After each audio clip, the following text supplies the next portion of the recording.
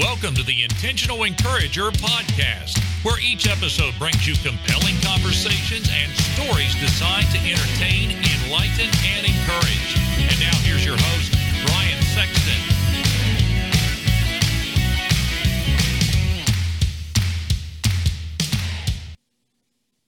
And welcome into the Intentional Encourager podcast. I'm your host, Brian Sexton. Thank you for joining us again today.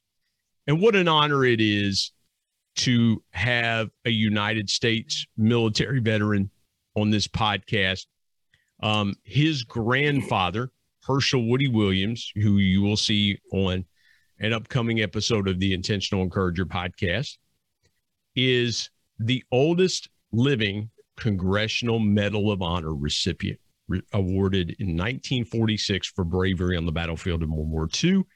Brent, as you can see if you're watching on YouTube, is wearing his Desert Storm shirt. Brent is a veteran of Desert Storm, and that conflict is now 30. I'm doing some on podcast math. 30 years old this year. We went over to the desert as a country in 1991. But it is my honor to welcome in today Brent Casey, joining me on the Intentional Encourager podcast. Brent, how you doing today? Hey, thanks, Brian. Thanks for having me. Doing great. It's a great day. It really is. I start here with everybody. You're in the Louisville, Kentucky area.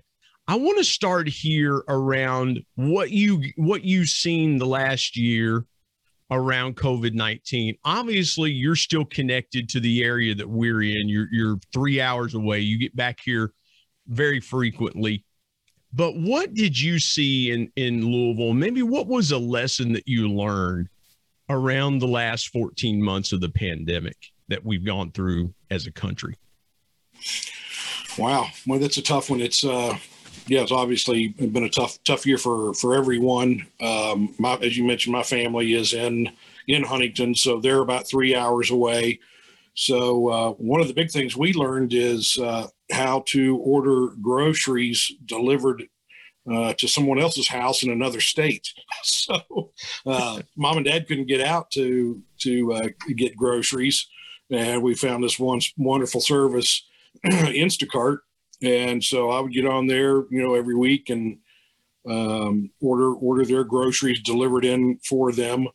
And actually, we still do it, and we started doing it here at my house. So it's been we've learned how to be a little more efficient, I guess, and learned how to be a little more patient.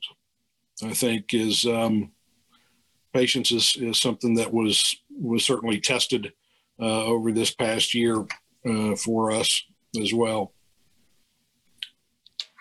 You live in the Louisville, Kentucky area, and you guys saw, from a news perspective, you guys saw a lot of things. I know a lot of people in the Louisville area, that's a favorite area of mine, but they went through some things around different incidences and things like that. And I'm not, Brent, you and I know each other well enough. I'm not asking that question to politicize anything. I just want to get some perspective of what it was like living in the Louisville, Kentucky area, because the Louisville area is and I'll set this up for folks that don't know the Louisville area. The Louisville area, the first Saturday in May, is an area that gets bombarded with people from all over the world. And the reason that they come there is they come to the Kentucky Derby at Churchill Downs. Now, I will say this.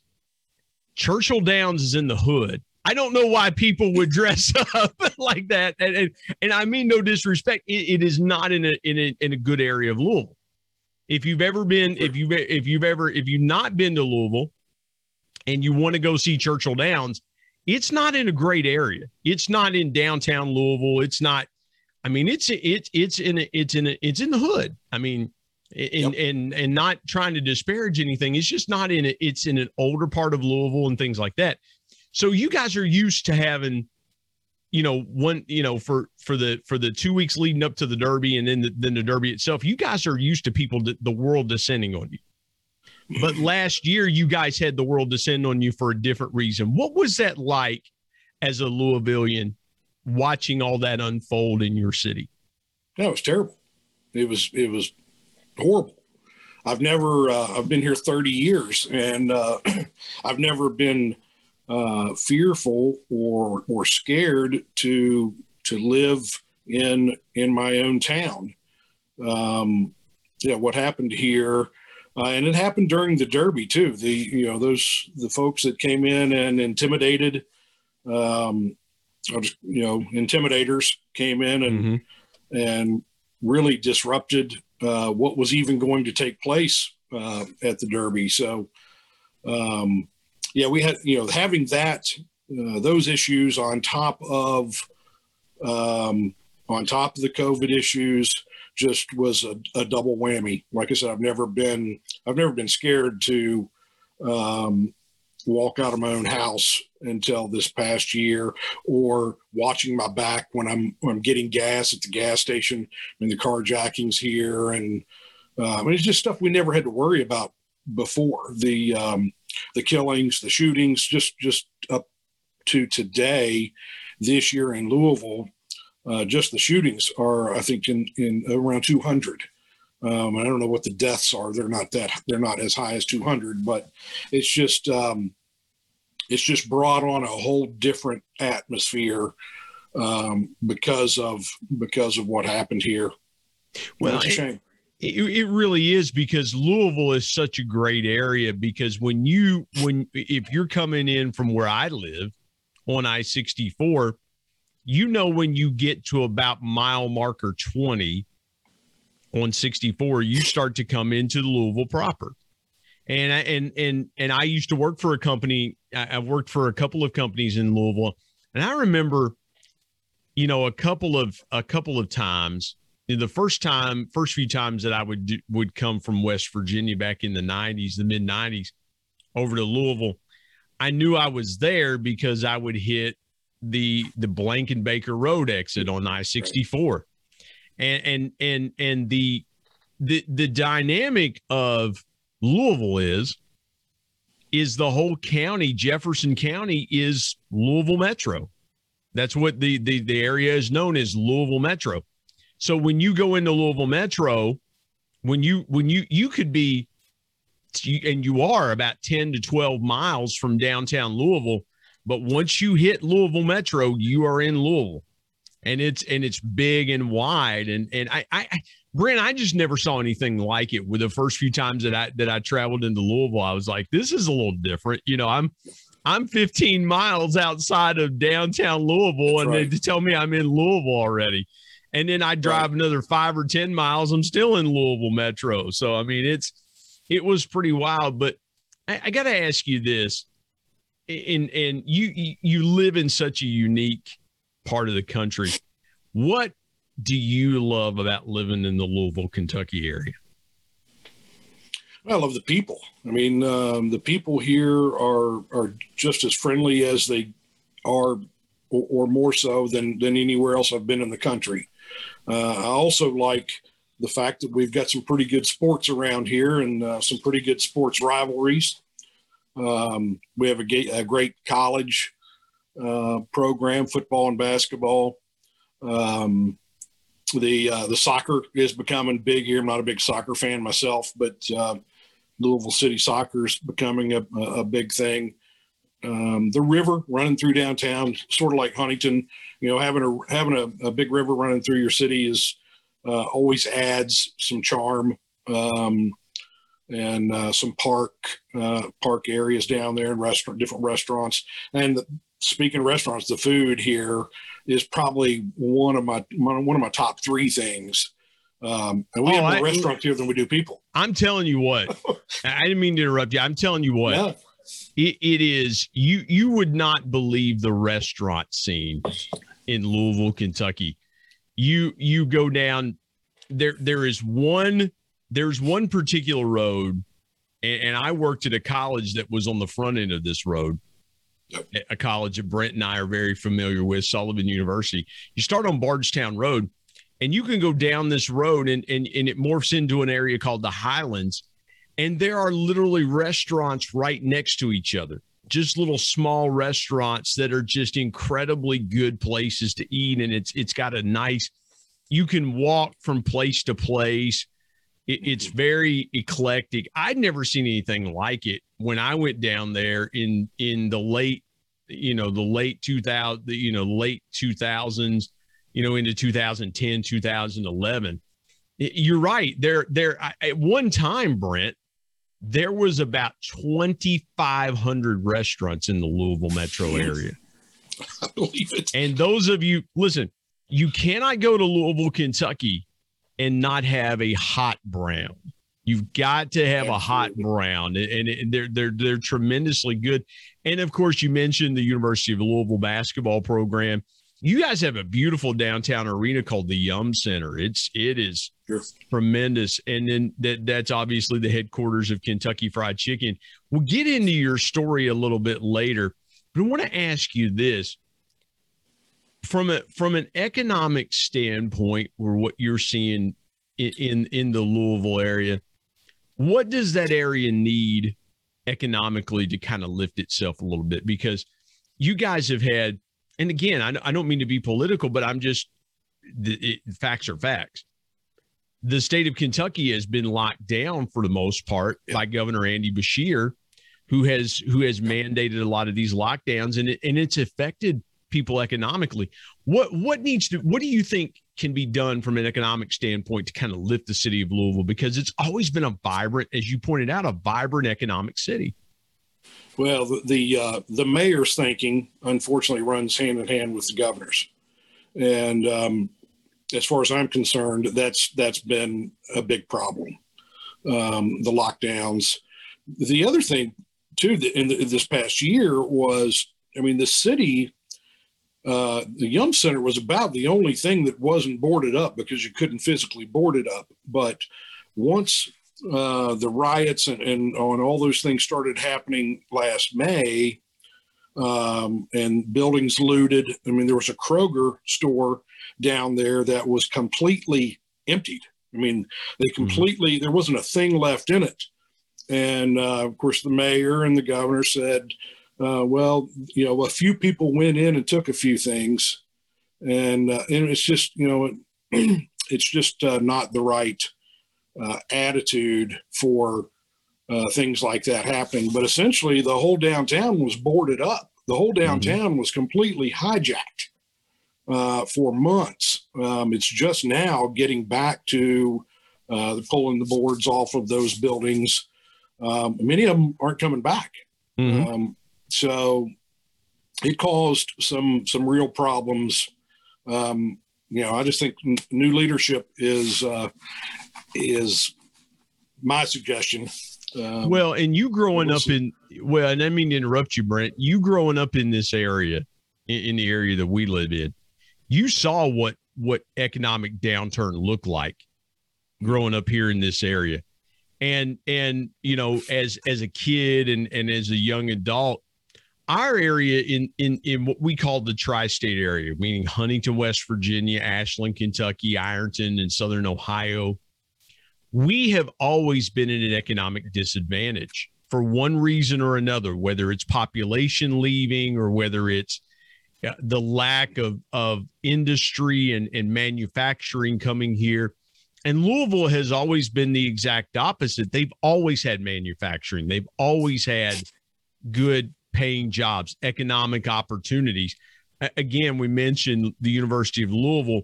If you go around the University of Louisville the last 15 years, it's exploded with Papa John's Stadium being built there. It seemed like everything shifted from the fairgrounds over to where the University of Louisville is, over in that area with the growth and things like that.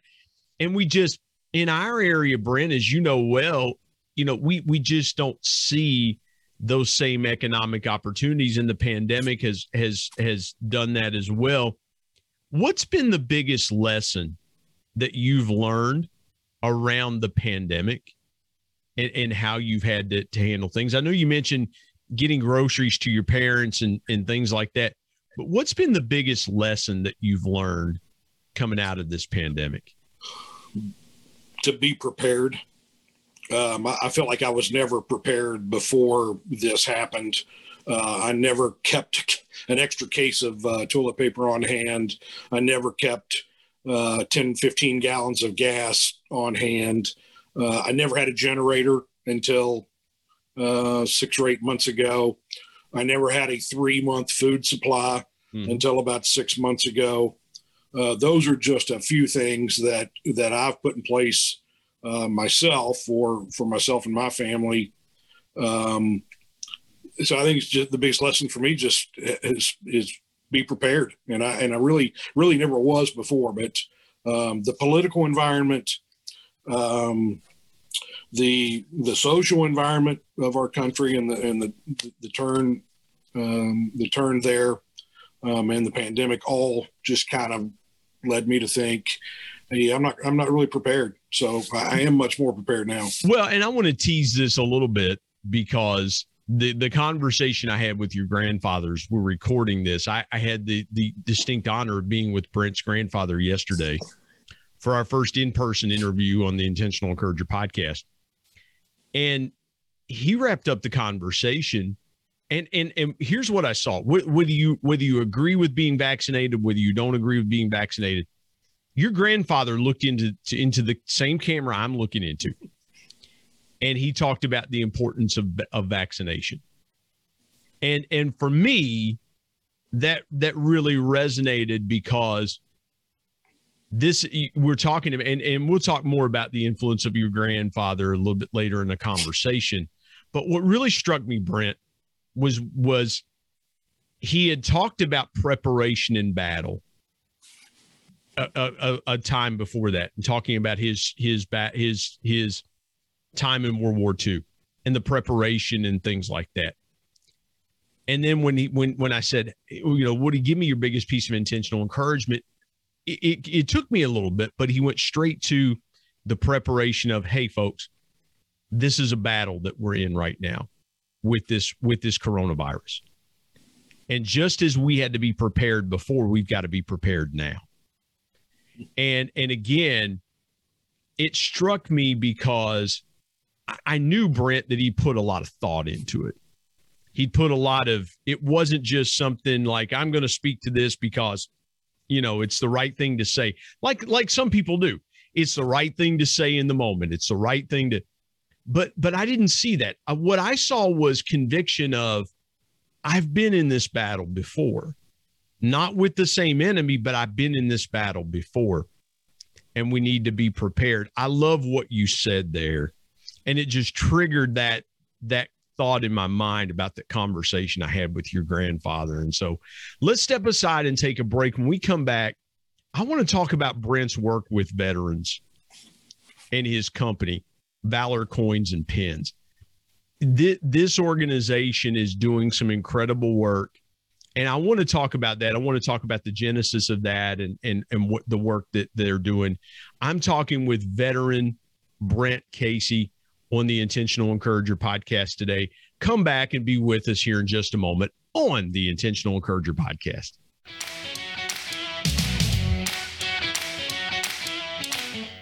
Hey everybody, Brian Sexton here. I want to tell you about our sponsor, SEO National. SEO stands for Search Engine Optimization. Now, what's that, you might say? Well, search engine optimization helps you show up higher on search engines in front of paying customers for words that you as a business owner can monetize. What a great concept. SEO National is owned by my good buddy Damon Burton, who's been a guest here on the Intentional Encourager podcast. Not only has Damon and his team worked with businesses of all sizes, from e-commerce startups to NBA teams and Shark Tank featured businesses, but more importantly, Damon and his team are about transparency, trust, and providing lifetime value. So much so that he still has his first customers after opening SEO National 14 years ago. Let me give you some intentional encouragement and call Damon and his team today at 855-736-6285 or go to www.seonational.com and get a free quote.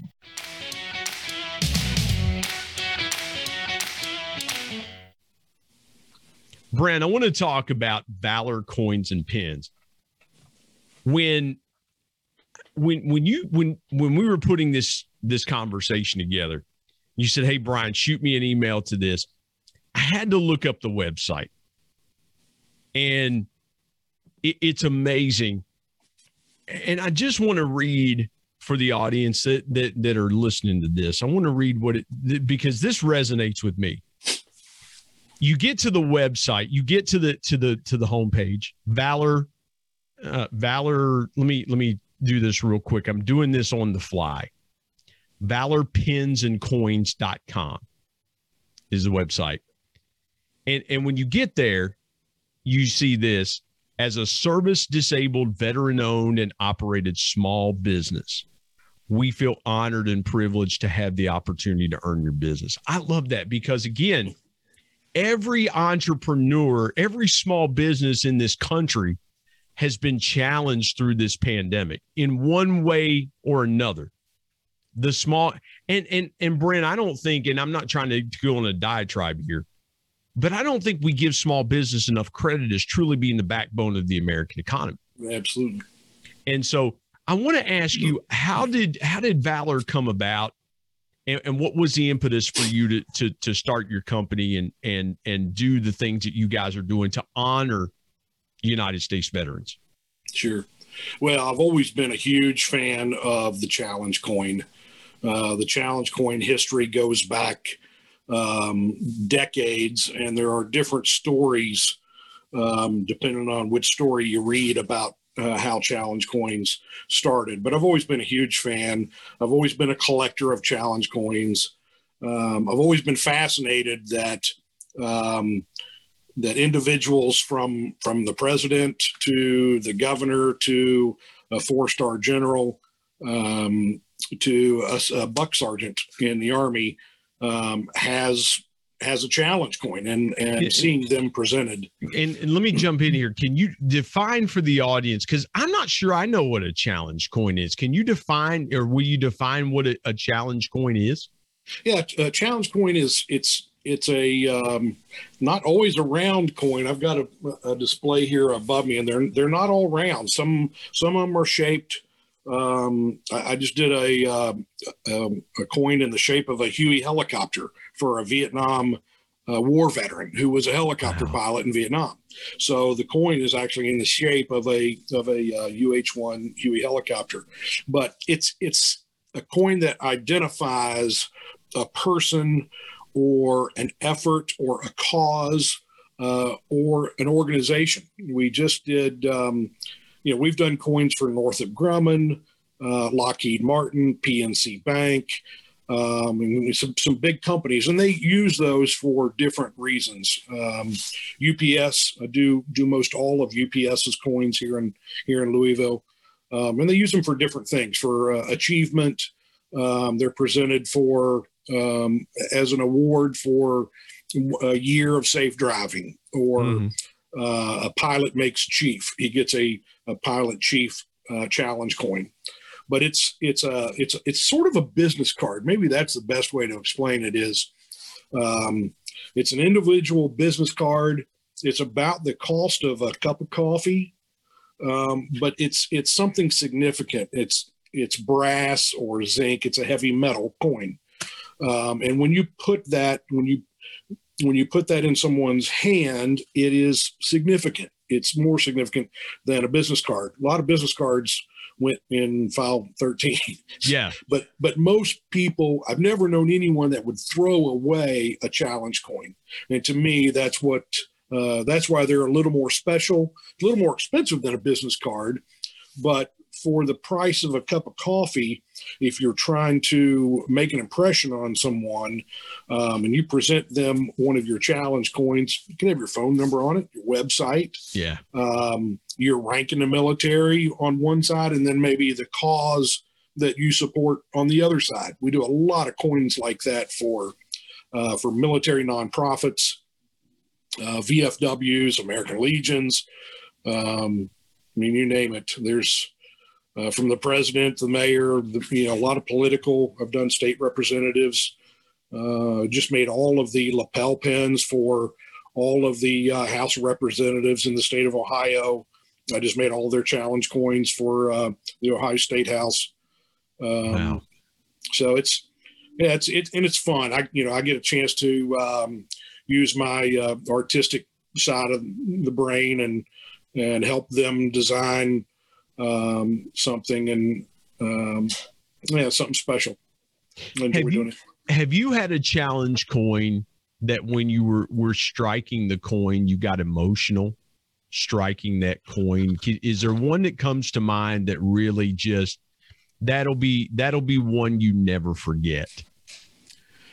Designing them, certainly, yeah. There's some emotion that goes into all of them, but some of them have a whole lot of emotion. I've done a lot of coins for Gold Star families. I was on the phone yesterday, a fella in Kansas, and I minted and made his challenge coins for his son. And we put his picture of his son on the challenge coins. And I've done a number of those for Gold Star families, Gold Star mothers who lost their son, Gold Star wives who lost their husbands. Those are the emotional ones for sure, no doubt. Did you ever think that would become your life's work? Because a lot of people will fall into a business. They'll say, well, I used to work with guys in sales that started out to be school teachers. And they were like, well, I just, I needed a job. I went to work in sales and, lo and behold, that's where I ended up. Did you ever think that striking coins, Brent, would become your life's work? No, never dreamed. And I did kind of fall into it, to be honest with you. My brother and I, about 2013, decided to start a nonprofit and became co-founders of what is now the Woody Williams Foundation. And so we started that foundation. Woody had a personal challenge coin, so we decided we wanted to do foundation challenge coins. So we were going through a third party to make those challenge coins for Woody and for the foundation. And then the lapel pin, which is in the shape of the Gold Star family's memorial monument that he designed. He probably had one on his coat yesterday, knowing Woody. He likes lapel pins. But those lapel pins we were making by the thousands. I mean, we were handing those out literally by the thousands. And we've been doing that for years now. So we were paying a third party again for the lapel pins and the challenge coins. And I just thought of as a way to save the foundation money. If we could eliminate the third party, the middleman, and go to the factory ourselves and become a vendor. So that's exactly what we did. My brother and I partnered in this business. My brother, Brian, he lives in Ohio. So we established the business license in Ohio. Mm-hmm. And he and I started Valor Coins and Pens, and now we are a factory direct company, and we've eliminated the middleman. So we're able to get factory direct pricing, not just for Woody and our foundation, but for all of our customers. Well, and Brent, I'm glad you mentioned the Gold Star families. That was something that was very important in the conversation that I had with your grandfather, because he was talking about how when he was in war, the War Department basically would show up at a family's front door, inform the family of the loss of loved one, doing it with their hat off, and then putting their hat back on, turning and walking away, and basically leaving that family to pick up the pieces.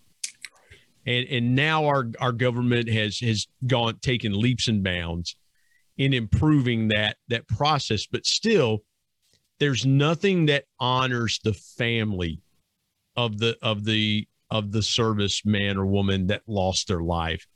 When you think about the Gold Star projects that you've worked on, and you mentioned your grandfather designing, in fact, alluding to that conversation, West Virginia was the first state to have a Gold Star monument, and now we have 7 in this state that honor the families of fallen servicemen and women. And I could not be more proud of my state for doing that.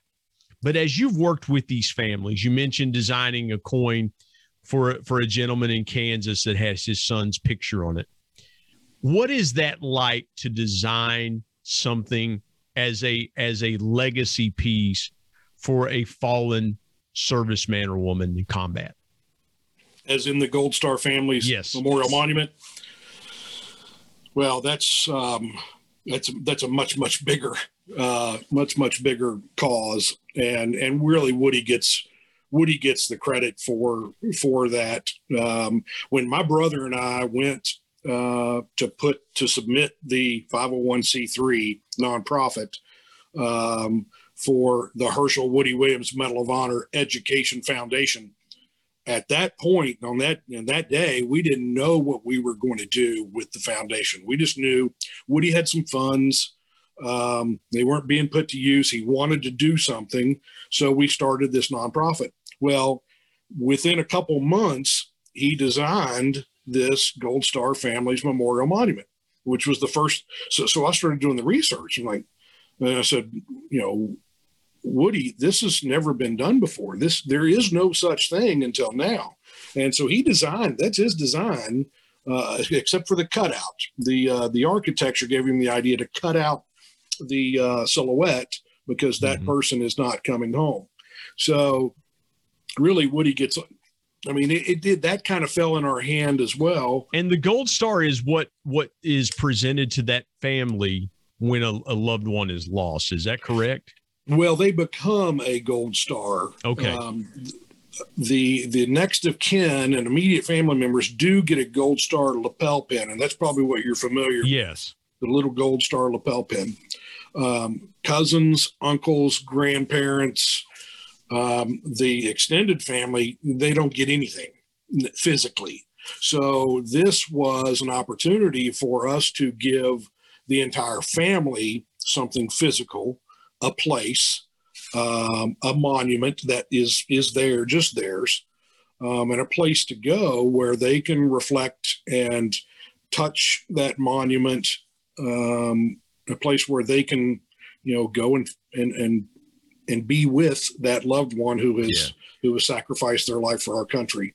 So, I think Saturday, I believe number 78 was dedicated. Woody was there in Indianapolis. They dedicated number 78. He and I will go next week and do 79 and 80 in Texas. The following week, we go to Idaho and do 81. We go from Idaho to North Carolina and we do 82. So, and by the way, these Gold Star monuments are in all 50 states now. They're all 50 states have at least one Gold Star monument. Brent, I've got to ask you this before we take another break. Is the Gold Star Project, where does that rank for you? Because you served in the United States military yourself. What does being involved in that Gold Star Project, how does that rank for you in among your list of accomplishments in your life? Oh, I believe the foundation and being a co-founder and serving as executive director for the first 5 years, that's the top for me. To be able to serve the families, to be able to serve my grandfather in a way where I could help him travel and be with him and get him to and from these monument dedications. No question. That's the top of the list for me. Man, that is so good because, again, the Herschel Woody Williams Foundation, again, Woody Williams spearheaded this Gold Star Monument movement because, again, there was nothing there to honor the families of those fallen. And I want to say this, and we'll step aside and take a break. If you're listening today and you have served our country in the United States military, whatever branch of military you served, Army, Navy, Air Force, Marines, Coast Guard, National Guard and Reserves, however you served our country, our thanks from the Intentional Encourager podcast, our deepest gratitude and our thank you. And it's not enough to say thank you for your service to this great country. We'll step aside, take a break. We're going to tell Brent's incredible story when we come back here on the Intentional Encourager podcast.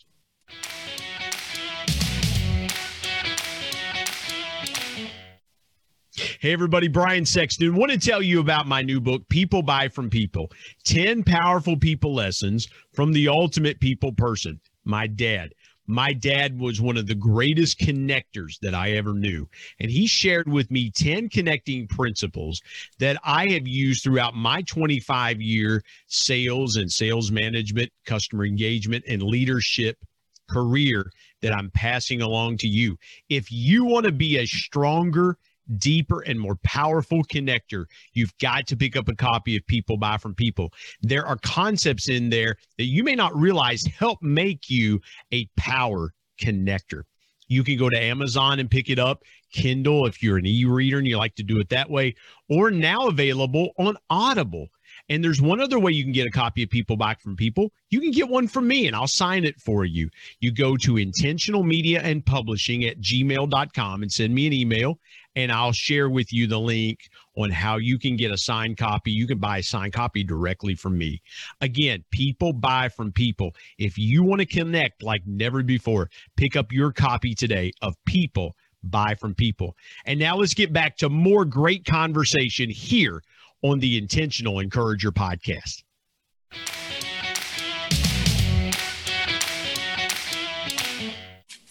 Brent, I want to get into your story. And as we talked off the top, you yourself are a veteran of military. If you're watching on YouTube, Brent is wearing his Desert Storm. Brent fought in Desert Storm. Take me back as far back as you want to go from point A to where we are today, and just kind of talk through your life story. Sure. Well, as a kid, I grew up in Barbersville, West Virginia. Carried right where we were recording this podcast, by the way. Amen. Out on McComas Road in Barbersville, West Virginia, as we record this podcast. That's awesome. Yeah, go Mountaineers. Oh boy. Oh, now you've gone and done it now. Well, I'm a Herd fan. Yeah. Since we're talking about West Virginia. Our state. Yeah, our state. Yeah. Well, they'll ask me when they find out I live in West Virginia, they're like, oh, you must be a Mountaineer fan. And I'm like, you got the wrong color. Not necessarily. Not in this town. Yeah. I'm all about being a West Virginia Mountaineer, but the Herd comes first. That's exactly right. Well, listen, I tell people all the time, blue and gold make green. So, you got to go there. So I've never heard that. I have to use that. So, grew up in Barbersville, carried newspapers for 3 or 4 years, was a junior on the volunteer fire department, worked at the Dairy Queen there on Route 60, drove the little yellow Chevettes and for Geno's and delivered pizzas for a couple of years, and started school at Marshall, went for a year, and decided I had some growing up to do, and I felt like the military could help me do that. So I wanted to be a medic, and I wanted to go to airborne school, and I wanted the GI Bill. I wanted to get out and go to college eventually and be able to pay for it. So the first 3 recruiters didn't offer any of the above. So they sent me to the Army recruiter, and he said, we'll make you a medic, and we'll put a parachute on you and send you to airborne school, and you'll have the GI Bill. So in September 1987, I went into the United States Army, did basic training out at Fort Bliss, Texas, and then went to airborne school and medic school, and ended up, my first duty station was the 1st Cavalry Division in Fort Hood, Texas. Served in Fort Hood for a couple years, ultimately ended up at the 82nd Airborne, where I wanted to be all along as a paratrooper. The 1st Cav, they don't jump out of airplanes in the 1st Cavalry Division. So ultimately I wanted to be at the 82nd Airborne. I got there in the summer of 90, about the time, I was supposed to get out in the summer of 90, and Saddam Hussein invaded Kuwait in August of 1990. So I, as a medic, was involuntarily extended for a year to go serve. So Brent, take me through that time, because I was a freshman at Marshall in August of 1990, and I remember what it was like, thinking that war was coming, and actually, later that, a few months later, I actually had an advisor that was arrested for protesting the war. And that's when it was kind of like, that's the time for me that South Point seemed 1,000 miles away from Huntington, because it was, even though I drove 10 minutes to school every day, because I grew up in Burlington over in the South Point area, I drove 10 minutes to Marshall. But when I saw my advisor getting arrested for protesting, it felt like my hometown was 1,000 miles away, because I was in a whole different world at that point, being at Marshall. You are thinking, okay, I'm going to get out. I'm going to go back to school. I'm going to basically start my life. And then this happens. What was your thought process when you get that notice that, hey, we're extending you for a year because something's coming? Well, obviously I was fearful, a little scared, intimidated, but excited at the same time. I mean, that's why you joined the Army. That's why you trained. That's why we trained for 3 years for that situation. And what a better opportunity than to be part of the greatest military in the world, to help liberate and free a little country like Kuwait, who was being invaded, and horrific things happening to their people. At that point, I couldn't get there quick enough. I was, like everybody else in the Army. This is what we trained for. Let's go liberate these people in this country and do what we're supposed to do. Wow. And so how long was it? You mentioned August of 1990, you're getting ready to, you've been extended for a year. So now you're there till August of 91 at the very earliest. When did you guys get the orders that you were going to the desert to support the military operation of then President George H.W. Bush? I went over, I deployed with the 82nd Airborne. Our unit deployed in October. October, November, December, we trained and kind of set up operations just to get ready for what was to come in January. So Desert Shield then turned to Desert Storm in January of 91, and the air campaign launched, and we started to move up closer to the border. I was, as I mentioned, I was a medic, and I had a Humvee that had a cracker box like on the back, like you'd see in an ambulance, typical ambulance, just a big box on the back of it with a big red cross on each side. And we were wedged in between a tank company.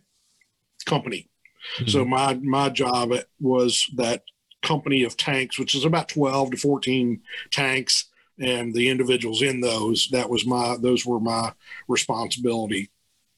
We didn't have much challenge, as you know, if you know anything about the Gulf War. We went in and did the job pretty quickly. We were at a big advantage because we had night vision. They didn't have night vision. We could see them at night. They couldn't see us. We had GPS. We knew where we were in the desert. They didn't have GPS. So maybe they knew, maybe they didn't, but we certainly knew where we were, and we could see them. And that's the reason things moved so quickly, not only the air campaign, but the ground war as well. We just had such an advantage, so many advantages, coming in, that most of them, by the time we got to them, if their tanks weren't already hit and on fire, they were waving anything white that they could find in the air to surrender. You talked earlier about the value of preparation. When you are in a military, when you're in a military conflict like you were in with Desert Storm, you just mentioned the United States military had night vision goggles. The enemy did not. The United States military had GPS. The enemy did not. All these advantages, that preparation, is that where you really first learned the value of preparation, was being involved in that military operation? Well, certainly part of it, if not specifically about those things, it was about being prepared in any way possible personally, both mentally and physically, with what I needed, a gas mask, a weapon, those sorts of things. As far as the GPS and the night vision, honestly, I knew we had it, but I didn't know they didn't until after. It was several years after the war before I learned that. But being prepared in general, yeah, absolutely. That's where if you don't get anywhere else, you go to the military, you're gonna learn how to be prepared. I got to ask Brent. I got to ask one more question around that. What was a moment, if you don't care to share one? Is there a particular moment from your time in the desert that sticks out to you? That you will be like, this one thing I will never forget as long as I live. Absolutely. Yeah. It's burnt. It's burnt in my memory. I can't get rid of it, unfortunately. When we spent 3 or 4 days getting through the Republican Guard, and our final destination where we ended up was what they call the Highway of Death. And if you know anything about the Gulf War, the Highway of Death was the highway between Baghdad and Kuwait City. Well, that highway was, it's basically a 60-mile highway. So you imagine 60 miles between Huntington and Charleston, 3 lanes going one direction, just bumper to bumper to bumper, automobiles, every kind of automobile, tractor trailers, tanks, everything that they had that was on the way to Kuwait was just destroyed and burnt in place. Mm-hmm. Literally with the drivers still in the seats, gripping the wheels. And that, some of them had gotten out of the vehicles, and you could see they had made it 3 or 4 or 10 or 15 feet, but they were already injured or on fire. So they didn't make it much further than that. And they were everywhere. It's, something I'll never forget. Still. And this was the Iraqis bombing those people. If I'm telling it correctly, and I'm recounting it correctly, this was the Iraqis basically bombing those people on their way to Kuwait City. Is that correct? No, this was where our air attack was bombing the Iraqis that were trying to get into Kuwait and Kuwait City. Gotcha. We were stopping them literally in their tracks. Well, and again, it was necessary because the enemy was so covert at that time. You didn't know if those trucks and things like that were actually carrying IEDs or bombs or things like that could be used to attack the citizens of Kuwait. And so, I can understand why that would still be burned in your memory. What happened after you got out of the military? How did take me through that time in your life? Oh boy, that's pretty extensive. The first year or so, I don't really remember much about it. Went through a divorce, and just basically the best thing I could say for the first 15 years, my body came home, but my brain didn't, because my brain was still PTSD, which I didn't even know what PTSD was at the time. Didn't know what it stood for, or what it was. But the PTSD was really bad for the first 15 years. For me, like I said, I don't remember much about that first year coming home. And I was just keeping my head above water, basically. That first 15 years, I didn't really want anything to do with the military, the VFW, American Legion, the VA hospital. I wouldn't have anything of that, because I just was, my brain was still wired. Once you go through what PTSD does, once you go through a situation like that, your brain has to rewire. That's not normal. Yeah. So your brain physically rewires. Well, when you come back home and you get off the plane and you come back to McComas Road or Louisville, Kentucky, your brain just doesn't go rewire itself. back the way it was. That's the best way I can explain it. And so it took me about 15 years to figure that out. Wow. Before I finally got my head above water and figured out a better way. I went to the VA. My grandfather, as you mentioned, Woody, was an integral part in picking me up off the ground and saying, we've got to get you some help, and you've got to accept it. I just never would accept it. There was plenty of help there, but I just never would accept it. There's two things that strike me ironically about what you just said and about the influence of your grandfather, Woody Williams. One, when Woody tells his story of how he was awarded the Congressional Medal of Honor, it was for basically eradicating the enemy.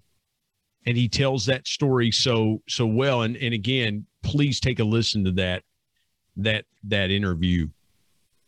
He talks about eradicating the enemy using his flamethrower and doing what needed to be done.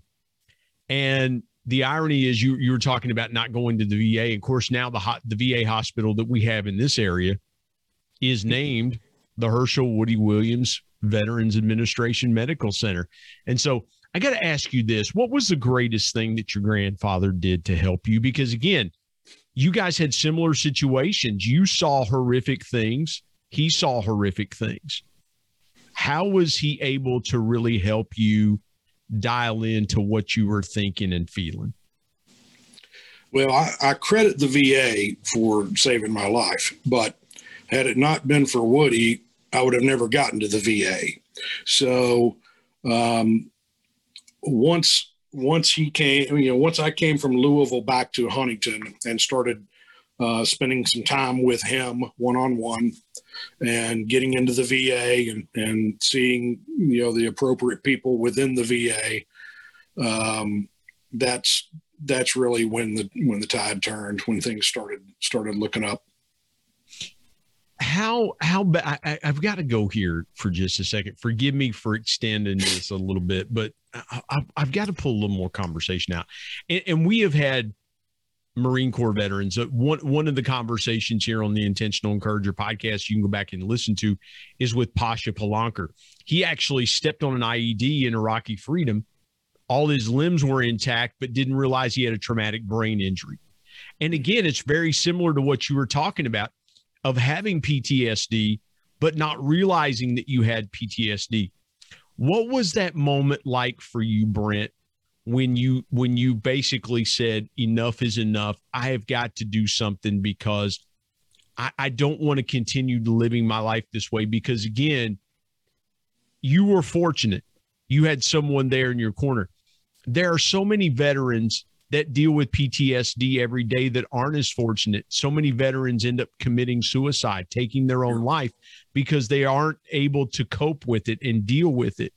And that was Pasha's situation. He talked about, I was getting to that point and needed to check myself into Walter Reed to get some help. Like you had to reach out to your grandfather and get the help from the VA. What was that? Do you remember that moment, that seminal moment when you were like, I can't do this anymore? Oh yeah. Well, yeah. I didn't have any choice at the end point. I had nowhere to live. I had no job. I had no car. I had nowhere else to go. The drugs and alcohol had taken me all the way to the bottom, the very bottom. And once you don't have anywhere to live and you don't have a car to even live in, or a job or family, I didn't have any. That's the only place I could turn was. And thank God I did have my family, and thank God they were willing to help me get me back to West Virginia. Once I did get to the VA, I remember the very first time I went, the doctor came in and said, you flagged at 19 out of 19 on your PTSD questionnaire. And I looked at him and I said, what is PTSD? I didn't even know what it was. And he said, don't worry about that right now. You're in a good place. We've got all the resources here for you, and we're going to get you back on track. And from that point, about a month later, I went to a residential, 6-week residential PTSD rehabilitation program within the VA. That was a huge game changer, because then I'm with 12 or 15 other guys who were going through the same thing, who had been down the same road. And now I'm realizing I'm not the only one. So that was a big turning point for me as well. Well, and here's the thing. We romanticize as a society. We've romanticized in movies and things like that, Brent, war stories. Oh, we were just swapping war stories. And you see guys down at the VFW swapping war stories and things like that. We've kind of romanticized that. But you're in a room with guys who those stories are not romanticized at all. You guys are just trying to get through the next, get to lunch and then get to dinner because of what you've gone through and things like that. When you talk about the power of commonality with those other guys, what was the biggest takeaway that you learned from that time? Because you just mentioned, you said, I wasn't alone. And I have to think from that statement, you felt like that you were alone, that you didn't know people around you that had gone through the same thing. What did you take away from those guys that you were with in that residential facility, and realizing for better or worse, and not to say it this way, but you found brothers that you probably didn't know you had that had gone through the same thing you'd gone through. Yeah, exactly. I mean, that was the biggest thing, was finally realizing that I had PTSD, accepting that many other people do too, and then they are able to cope with it in a healthy way. I'd been coping with it, but I'd been coping with it in my own way, and all of those ways were extremely unhealthy.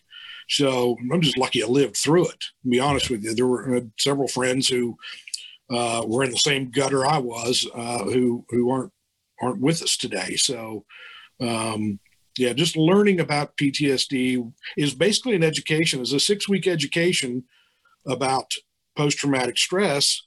Not only that you're not only learning it with the other guys from Vietnam. There were guys in there from Vietnam that were just now getting into the treatment and the education, but the education about it. I mean, once you know what you have and what it is, and you learn some healthy coping skills, that was what I needed. Wow. That is so good. And listen, I could ask you a little bit more. I feel like at this moment, Brent, as we wind up this conversation, PTSD now takes on so many forms, because you have people that have been in domestic abuse situations that are struggling with PTSD, whether it's a husband, wife, spousal domestic abuse or things like that, children that have been involved in domestic abuse and things like that, business owners that have had their world just rocked by this pandemic. I mean, PTSD really is not just a war disease anymore. That's right. You see it in all different shapes and forms and kinds and things like that. Absolutely. Brent, if someone is out there listening today to this conversation and they're saying to themselves, I'm really struggling. I feel like I wake up every day and the weight of the world is on my shoulders because I've got a small business and people are dependent on me for their livelihood, and I don't know what the answer is, or just you wake up and you just feel like there's just so much pressure on you, and you've seen things that you can't unsee, and you've gone through horrific things in your life and you're trying to overcome, but it just keeps coming back at you. What's your biggest piece of intentional encouragement for those folks walking that road that would listen to this conversation? Don't give up. Don't give up. Even when you're completely at the bottom, and I can speak from experience, the key is just don't give up. There are so many groups out there right now. that are willing to help. I work with them every day. Nonprofits, some guys don't like the VA. They don't want anything to do with the VA. Well, that's fine. There are plenty of other groups that we can get you connected to. Feel free to reach out to me personally. I'm on Facebook. I'd be honored and happy to help get anyone pointed in the right direction, in a better direction. But just don't give up. Yeah, and we would encourage you here at the Intentional Encourager podcast, if you're dealing with the situation and you listen to this conversation and you go, that's me, Brent was talking about me, that's my story, I feel that way, reach out to me Sure. at the Intentional Encourager podcast on Facebook. Reach out to Brent. I can get you connected to Brent. Sure. And so, listen, don't fight this battle alone. And again, we're here to help. We're here to encourage and things like that. And that's why I felt like it was so important to have Brent on to tell his story this morning and to encourage you to find that, again, if you've been a victim of domestic violence and you feel those thoughts and those things, get some help. Get some help and get through it. Brent, tell folks where they can connect with you. We mentioned Valor Coins and Pins, but tell folks where they can connect with you. And again, if you want to, totally unsolicited, Brent didn't ask me to do this, but if you have something, if you want to honor people in your company, if you want to honor a veteran in your family, a legacy piece that you can give to grandchildren and things like that, that honors a member of the United States military that was in your family, I would highly encourage you to get with Brent and the folks at Valor Coins and Pins, VALOR Coins and Pins. Brent, tell people where they can connect with you as well. Yeah, we'd be honored. We'd be honored at the opportunity to help. Just as Brian mentioned, my email is Brent@ValorCoinsandPins.com. Brent@ValorCoinsandPins.com. You can see a lot of our work on Valor Coins and Pins on Facebook. I try to post all of our coins either on my personal page, Brent Casey, or Valor Coins and Pins on Facebook.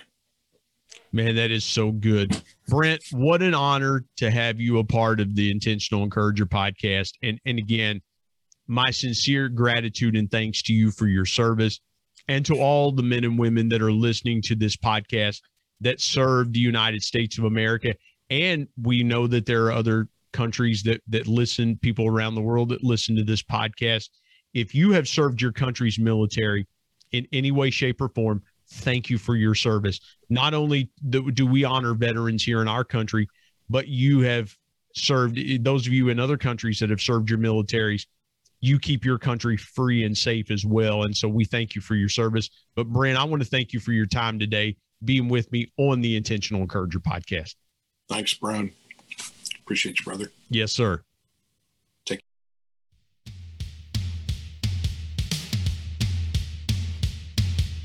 My thanks as always to producer Bryce Sexton and technical advisor Matt Means. And of course, the ultimate thanks goes to the Lord Jesus Christ, who provides intentional encouragement every day through his word. If you're not subscribed to the Intentional Encourager podcast, hit the subscribe button wherever you get podcasts so you don't miss an exciting episode where you can get encouraged and stay encouraged. And remember, anyone, anywhere, at any time, any place can be an intentional encourager.